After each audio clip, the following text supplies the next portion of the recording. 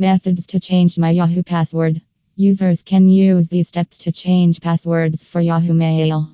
Let us check these steps. First, users log into their Yahoo account. There is a need to go to the top right of the Yahoo window.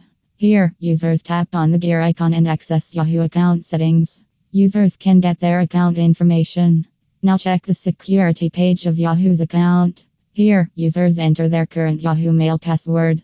Now select a change password. It is crucial to create a strong new password for the account.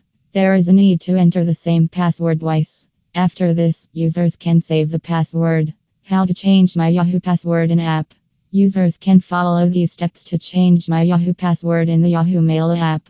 It is also a simple and quick process. Let us look at this. Users have two options to select a profile.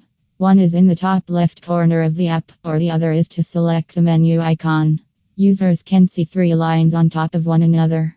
Now users can check their account info. Here, users select Manage Accounts in Yahoo Mail app. Now go to Security Settings. There is a need to enter the security code on phones. Now select a change password here. Users also enter a new strong password twice and confirm them. Tap on Continue. Users can save their new password for the future. Users can log into their Yahoo accounts and use their emails properly.